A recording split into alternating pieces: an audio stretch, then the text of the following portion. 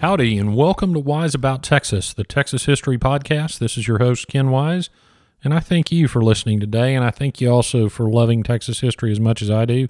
I hope everybody had a wonderful holiday time with family and friends. I'm recording this episode the first week of January 2017, so Happy New Year as well.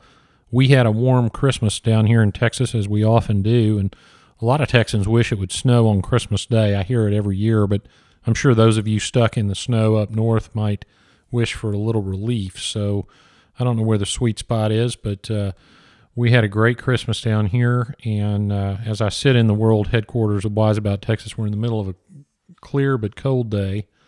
And those are some of the best winter days down here in Texas. So I hope the weather's good where you are. I'm very excited for 2017 and some new things for this podcast.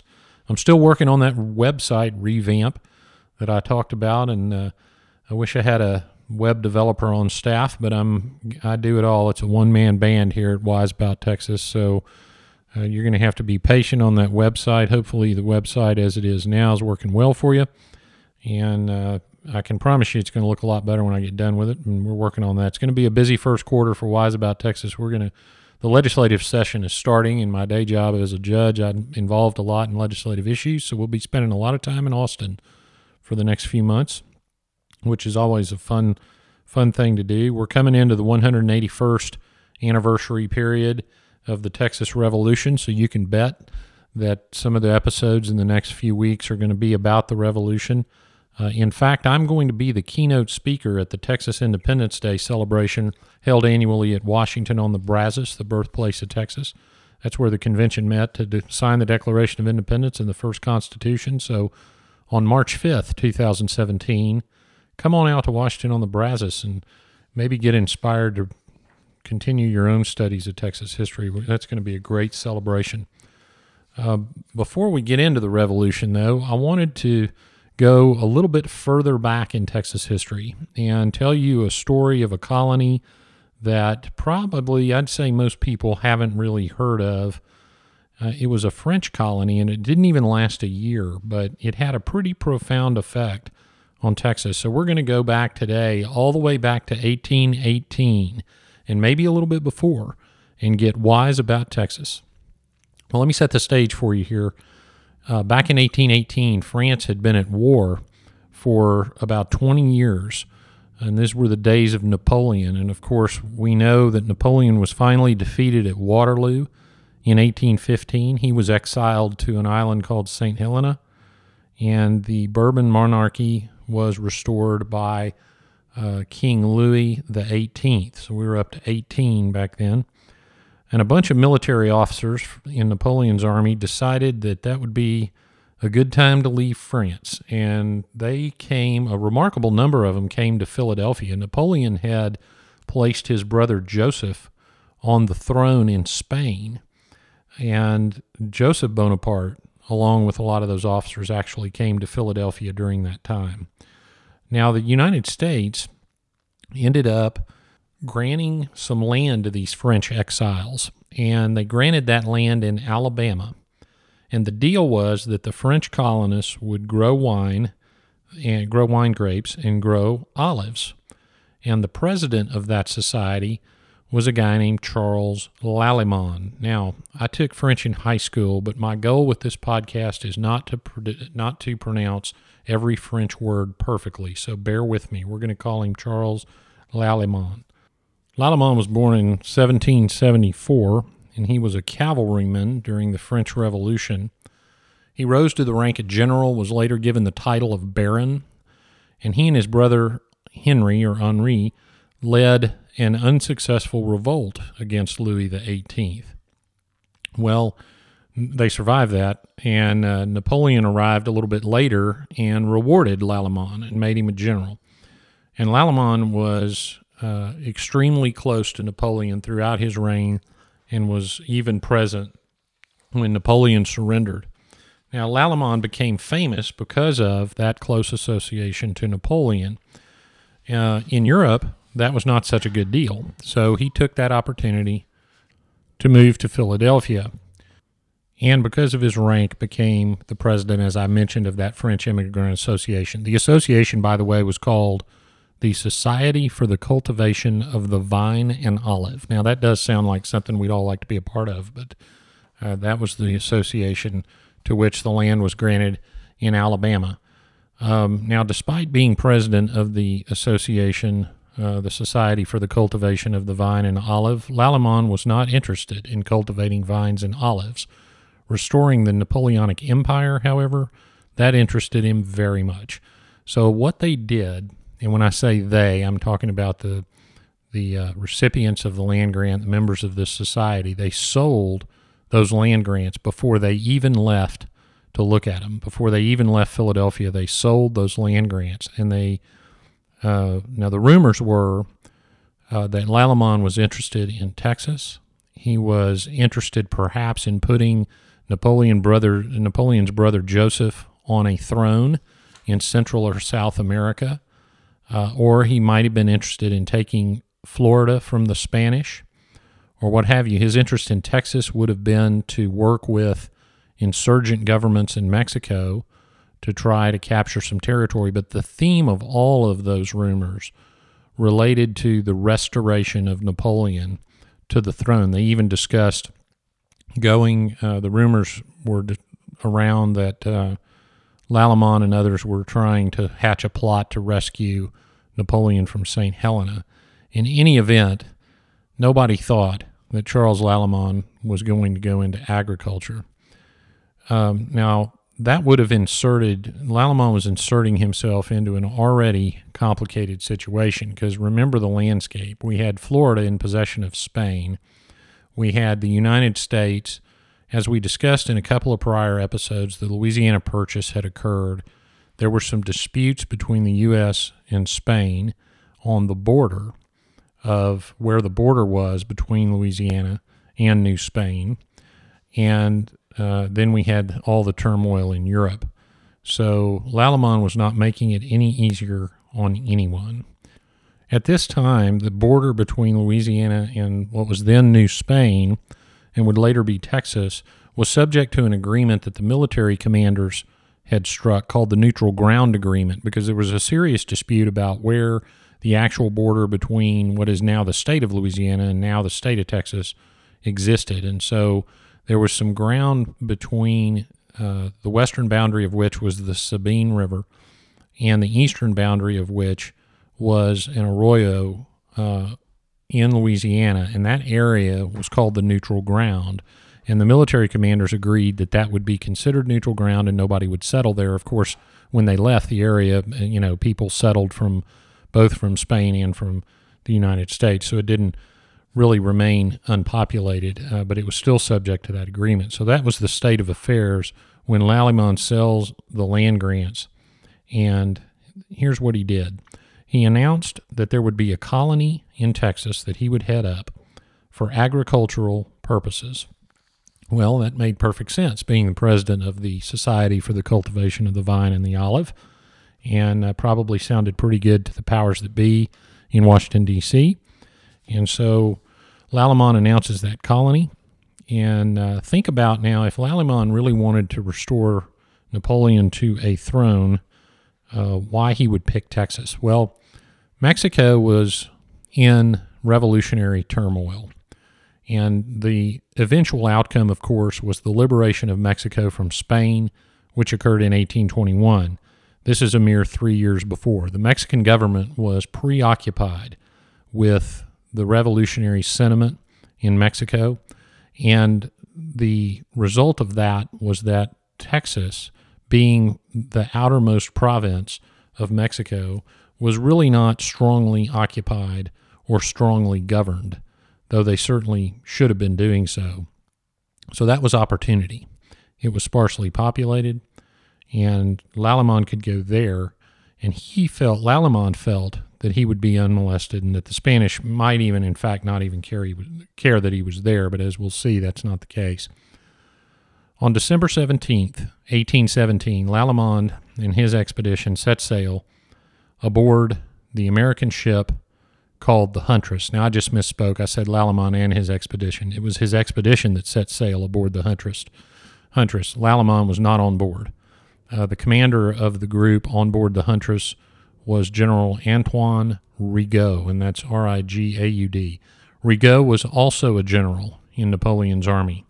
He was also a baron. He had fought with Napoleon in the Germanies. He had fought in Spain.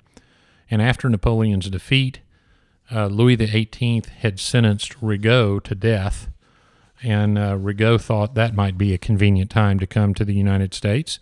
So he came to Philadelphia in 1817. So Rigaud was given command of the group aboard the Huntress, and there were about 90 of them, and they set sail. Now, there were a couple of things about the men and material aboard the Huntress that might have cast a little doubt on the agricultural nature of this colony. First, most of the men were former officers in Napoleon's Grand Army, not exactly a big group of farmers. Secondly, in the cargo hold of the Huntress were 600 muskets, 400 swords, and 12,000 pounds of gunpowder. There were even 6 field artillery pieces. So that was not exactly a load of farming supplies headed to Lalemant's new colony in Texas. There was a man on board that ship who wrote a letter to a relative. This letter was published in Paris in 1822. And he wrote that he had actually, when he signed up for Lalemant's expedition, he had actually signed up for a military expedition against Florida, purportedly under a secret agreement that Lalemant had made with the U.S. So as Lalemant was recruiting these sailors, and there aren't a lot of other firsthand accounts, but at least this one sailor knew that it was a military expedition. He had no expectation of raising any crops, and he thought that, or at least Lalemant must have told him, that the U.S. and Lalemant had a secret agreement to go liberate Florida from the Spanish. So at least those rumors, we know where they might have gotten started. But that got this sailor on board the ship, and who knows what he told the others. This sailor also said that he did not know that they were going to Texas. They didn't know the ultimate destination. But once on board the ship, Rigaud organized the men into staff, officers, and staff. And one of the funny tales was the ship was so cramped that the sailor wrote that they had to sleep 4 to a bed, so everybody had to turn over at one time. So I can't imagine what that must have been like. But they finally made it. As they made it past New Orleans, they were finally told that the destination was going to be Galveston. And Galveston at that time was described as a desert island. It was also described as uninhabited, but it was noted that it was the headquarters for the famous pirate Jean Lafitte. And the ship, as the Huntress came into what is now the ship channel, and of course then there was no such thing, and the space between the Bolivar Peninsula and Galveston Island, they were intercepted by a ship flying a Spanish flag, which would have been bad news. They were boarded, and upon revealing who they were, the captain of the purportedly Spanish ship revealed himself as one of Lafitte's pirates, and he guided him over the bar and into Galveston Harbor. The sailor described Galveston Harbor as having only 3 cabins for all of Lafitte's pirates. Now, I suspect he didn't see the whole thing, because we know that Lafitte built a house down there, and certainly there was more than just 3 cabins, but maybe not. That's all he saw. He described that there were no trees on the island anywhere, and the men disembarked and pitched their camp on Galveston to wait for Lalemant. There were multiple complaints in this letter about no drinking water, terrible morale under Rigaud. There were duels every day, and of course the famous mosquitoes were mentioned, and it was basically total chaos. The sailor, who was a soldier in the army, or had been, described Lafitte's men as, quote, freebooters gathered from among all the nations of the earth, determined to put into practice the traditions of the buccaneers of old, close quote. Well, that wasn't much of a compliment, but at least we know that our local Texas pirates were real pirates. Lalemant had sailed from Philadelphia on a ship called the Actress with another group of men, and they made it to Galveston in February 1818. It was February 19th, 1818. And the sailor who wrote the letter described a big party as being thrown when Lalemant came, and they left the island as soon as possible. Lalemant probably realized he needed to keep his troops busy and get them out of the way of the pirates, so they took off from Galveston on March 10th. Now, some accounts of this voyage talk about 9 boats leaving. Some accounts, one account in particular, said they had 24 boats. However many boats they had, they bought the boats and the provisions from the pirate Jean Lafitte. So they get into Galveston Bay, and almost immediately a storm comes up. Now, I'm guessing this time period might have been a very windy cold front, but whatever it was, started swamping their boats. One boat sank with only one survivor. One boat leaked so bad that they had to throw everything out and were just bailing for their lives. And eventually the remaining boats made it to what was described as Redfish Bar. And Redfish Island is now out in Galveston Bay, almost due east of San Leon. And so somewhere in that area, they made camp. And they waited a few days, which also suggests to me that maybe it was kind of a stormy cold front. And on March 14th, they kept heading for the mouth of the Trinity River. That was their goal. Well, they made it to Perry's Point. Now, Perry's Point was a spot on shore. It was a bluff on the east side of Trinity Bay, just below the present-day town of Anahuac. And at this point, when they made landfall at Perry's Point, Lalemon took 100 men and decided to go overland to the colony, and the rest of the men were going to bring the boats and the supplies up the Trinity River. So let's talk for a minute where exactly this colony was located. The location was on the Trinity River, just northwest of Liberty, Texas. And if you look on a map, there's a historical location, and I'll talk about it in the Getting There segment at the end of this episode. There's some information about the historical location, but honestly, we don't exactly know where this colony was. There are some Texas archaeologists who have conducted some searches for the colony, and I'll try to update that information and put it on the website. But if you look at the only pair of coordinates that I could find, you find the location on the river just northwest, almost the outskirts of Liberty, Texas. And that would have been about a 35-mile walk from Anahuac, from present-day Anahuac, and where they were. So off Lalemon goes. Here's the problem. He only took 2 days of provisions because I suppose they assumed that the boats would be right there with them, and they were not. So they had a little problem. They did arrive at the location, but they didn't have enough to eat. But it turns out that many of the men saw a plant growing on the ground that looked a lot like lettuce. So most of them thought that was a great deal and ate it. Big mistake. Everyone who ate it fell deathly ill. The reports, the first-hand accounts talk about the men going into convulsions, cramps, hallucinations. They were basically totally incapacitated. One of the accounts of that time describes it as epilepsy. So a few men had not eaten the plant, and they turned out to be okay.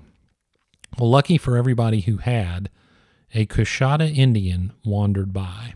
And who knows what he must have seen with 100 men, most of whom were on the ground thrashing around and looked like they were about to die. He figured out, the Coshada Indian figured out what they had eaten, ran off into the woods, came back very quickly with a whole lot of plants in his hand. They boiled them, and everybody that had eaten the plant eventually recovered. Nobody died, although one of the first-hand accounts of the events say that many of the men lost their memory for a solid month, and some never truly entirely recovered. And that same account also described some of the men as, quote, remain like imbeciles for 4 or 5 days, close quote. Well, in the interest of closing up the details, I consulted with Miss Rachel Stinson, a master gardener. And Rachel Stinson's roots go back to the 1820s in Liberty County, which is where this colony would have been located. And she deduced that what the men had probably eaten was pokeweed. So don't get out there and try to eat a bunch of pokeweed. It didn't work out very well. Well, the men with the boats finally arrived 6 days later. Why 6 days later? Well, they had gotten lost, and anyone who's been to southeast Texas in this area in the mouth of the Trinity knows that would be very easy to do because there's lots of bayous, lots of creeks, and they probably went up several of them And how they decided they were in the wrong place, we'll never know.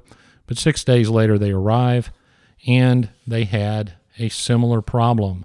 The men in the boats had provisions for 8 days, and it had now been 6.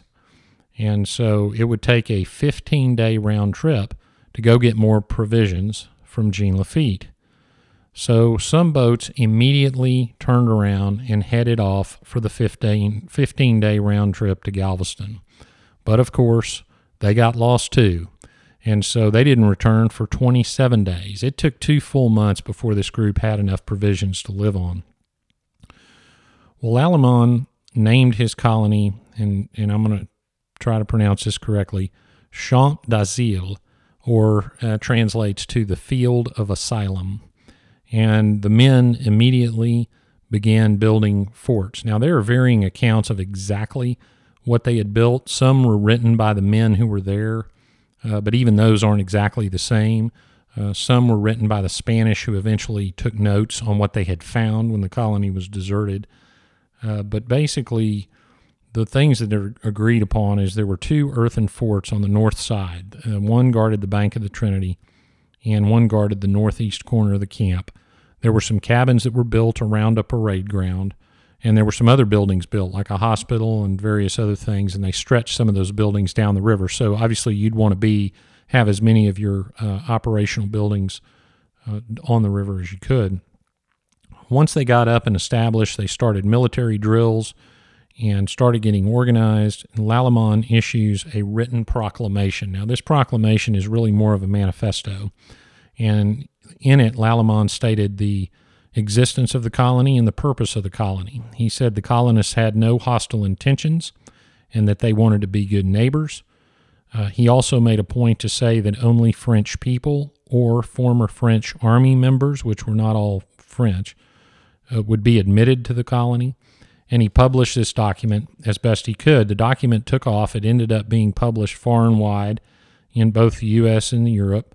The people in France were especially excited about this because there was still a lot of sentiment for Napoleon around.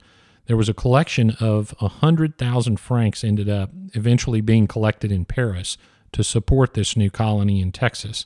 Now, it took about a year to get those 100,000 francs, and the colony was long gone, as we'll learn in a minute. But there was a lot of excitement, and this colony was written about all over France as this sanctuary for Bonapartist refugees. And one of the members of the colony, in an attempt to sort of sell it, said that everything was peaceful and everything was great.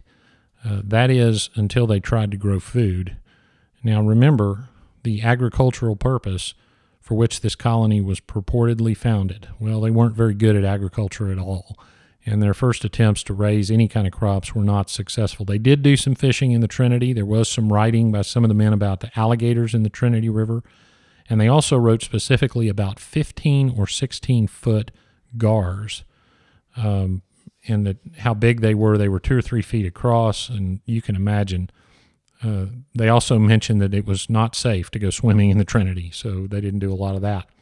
But they were fairly successful hunters. Not all the colonists were men, by the way. Rigaud's daughter was part of it. General Rigaud's daughter was there in the colony. There were several women and children that had joined Lalemon's expedition. There was a couple, Mr. and Mrs. Viol. They had gotten married in Alabama. Some of the colonists from Philadelphia had made it to Alabama. They had gotten married, and they set out for Champ d'Asile immediately after getting married. So they were basically spending their honeymoon exploring the wilderness of Texas. And some of the writers described a very lovely existence. All the families were happy. Everybody doted on the children, and life was good. There was, however, another side to the story. Other writers of the time described the camp life as horribly disorganized and lots of conflict, horrible morale, etc. Now, you can imagine trying to settle in the swamps of the Trinity River. It would just be extraordinarily difficult. What made it even worse was the fact that most of the men in this expedition had not only all been in Napoleon's Grand Army, but they had all been officers. So I can only imagine getting a group of guys who are used to being supervisors together and telling some of them that they're no longer going to be supervisors. That is a very difficult job. Well, about a month after they arrived, 4 of the men found it too difficult. They got an Indian guide and they deserted the colony. They made it to Louisiana. Now, Lalemon was chasing them. He sent some men after them. So that tells you a little bit about where Lalemon's head was. But they did end up making it to Louisiana. They were actually not French. They had been French army officers, but they were not French. They were Spaniards. And when they got to Louisiana, had claimed that Lalemon tricked them into going to this colony. So I suppose they thought they were retiring to become farmers. I don't know. I doubt it, but that's what they said. Well, after a few months, the colony, 3 or 4 months, the colony got word that the Spanish were not entirely pleased with their presence in New Spain, as you might imagine. And the Spanish sent a force from Béjar, and probably my guess is from some troops from La Bahia, to march on Champ d'Azil. The Spanish commander, though, stopped that little Spanish force at the San Marcos River. Now, in those days, the San Marcos River would have been close enough to have made the colony feel threatened, but it was far enough that the French were not going to be able to figure out exactly how large this force was. Nevertheless, Lalemon thought discretion the better part of valor and ordered Champ d'Azil abandoned after only 5 months. The colonists packed up and retreated to Galveston. By late July, they were on their way back to Galveston. So they had arrived in March. It was now July, and they arrive in Galveston. In Galveston was an agent of the United States, a man named George Graham. He had traveled to Galveston to see if this French colony of Champ d'Azil would accept American jurisdiction, which is an interesting thought. Remember that neutral ground agreement we were talking about. Unfortunately, Graham fell ill. He had to return to New Orleans almost immediately. The colonists were starving to death. I mean, they had, not raised any meaningful food. They were dependent on Lafitte for their provisions, and they were getting restless, I would imagine. Lalemon went with Graham to New Orleans and told his people that he would come back with provisions and some plans. He never did return to Texas. One of the colonists, the suffering was so bad in Galveston, one of the colonists just signed up with Lafitte to become a pirate, and actually several colonists ended up signing up with Lafitte. That was better than sitting around waiting on Lalemon. To make matters worse, there was a hurricane.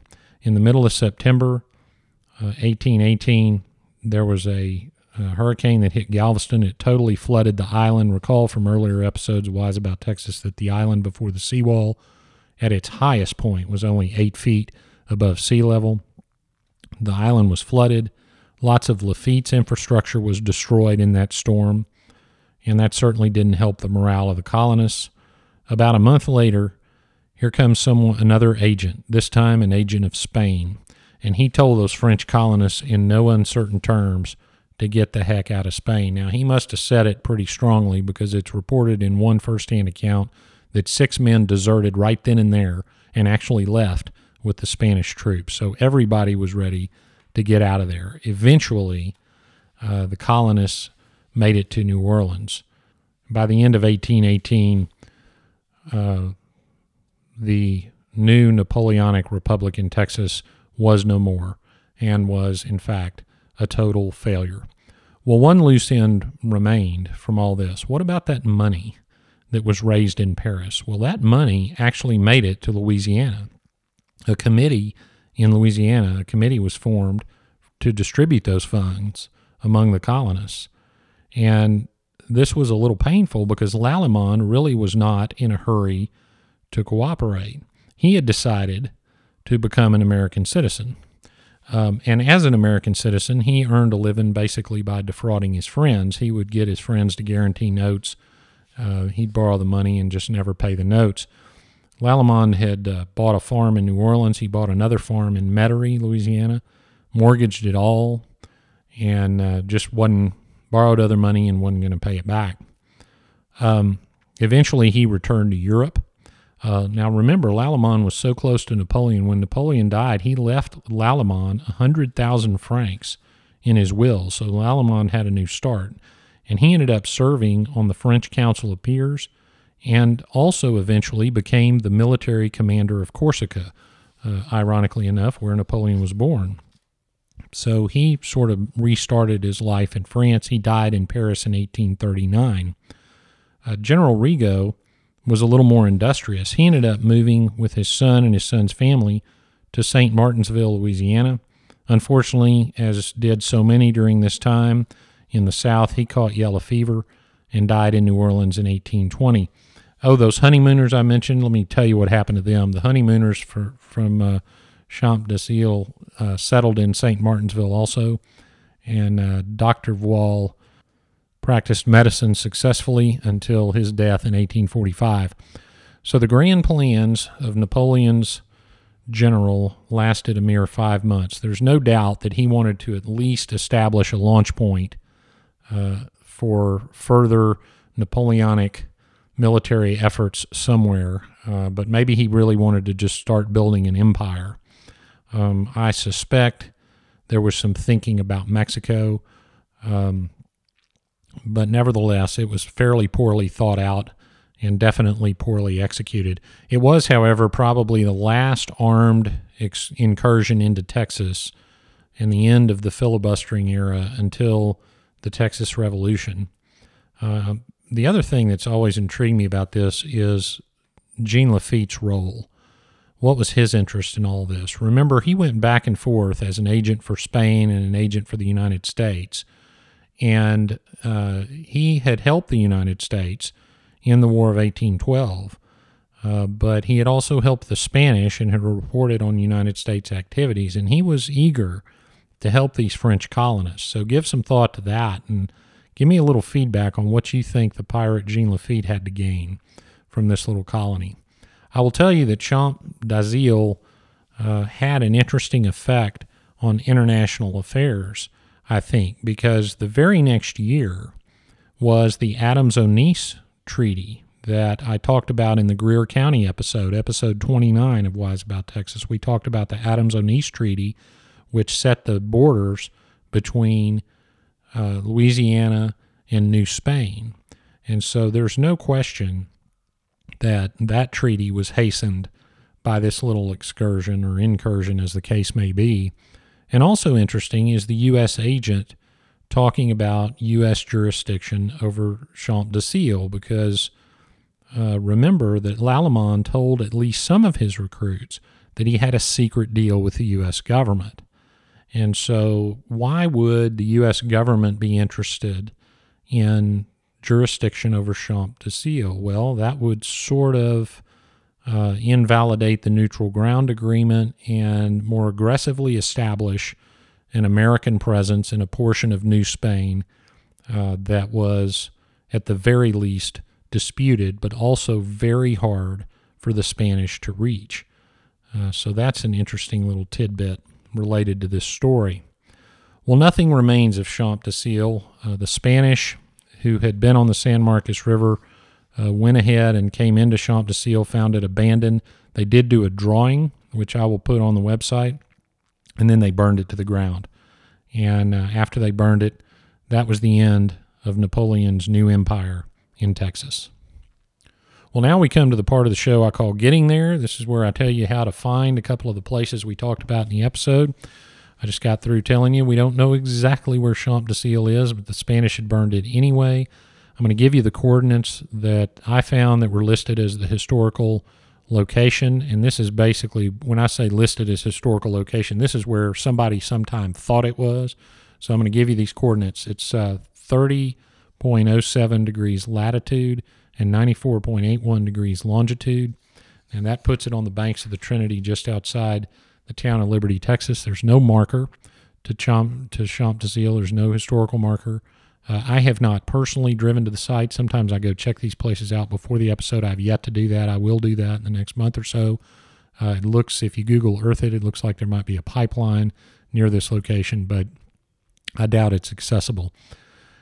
The pirate Jean Lafitte's headquarters was located at 1417 Harborside Drive in Galveston, Texas. That's 1417 Harborside Drive. You can drive right up to his old front door.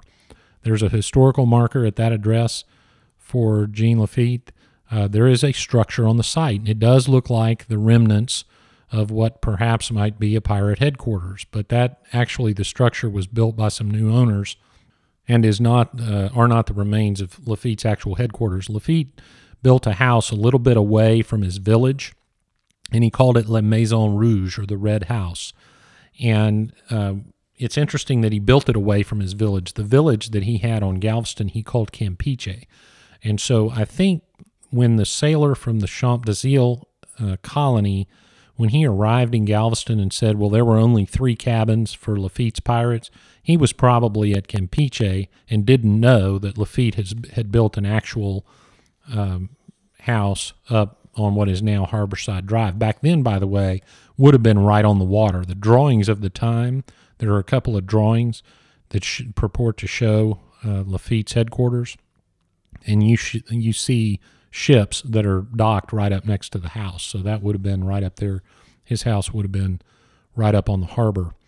That structure that you see if you go to Harborside Drive now was built on the foundation of the old house of Lafitte's house, although there is one story that a sea captain had built another house on the site, and that's the actual foundation. I don't know.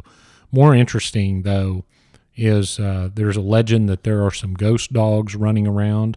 They're known as the Campeche Devil Dogs, and it's said that Lafitte had a voodoo queen cast a spell over some black puppies that belonged to him, and that the ghosts of those dogs are present on that site. So be very careful. The French colony, Champs des Îles, was saved by one Coshada Indian after they ate all that pokeweed. Now, the Coshada tribe was one of the very few tribes that Mirabeau Lamar did not try to run out of Texas.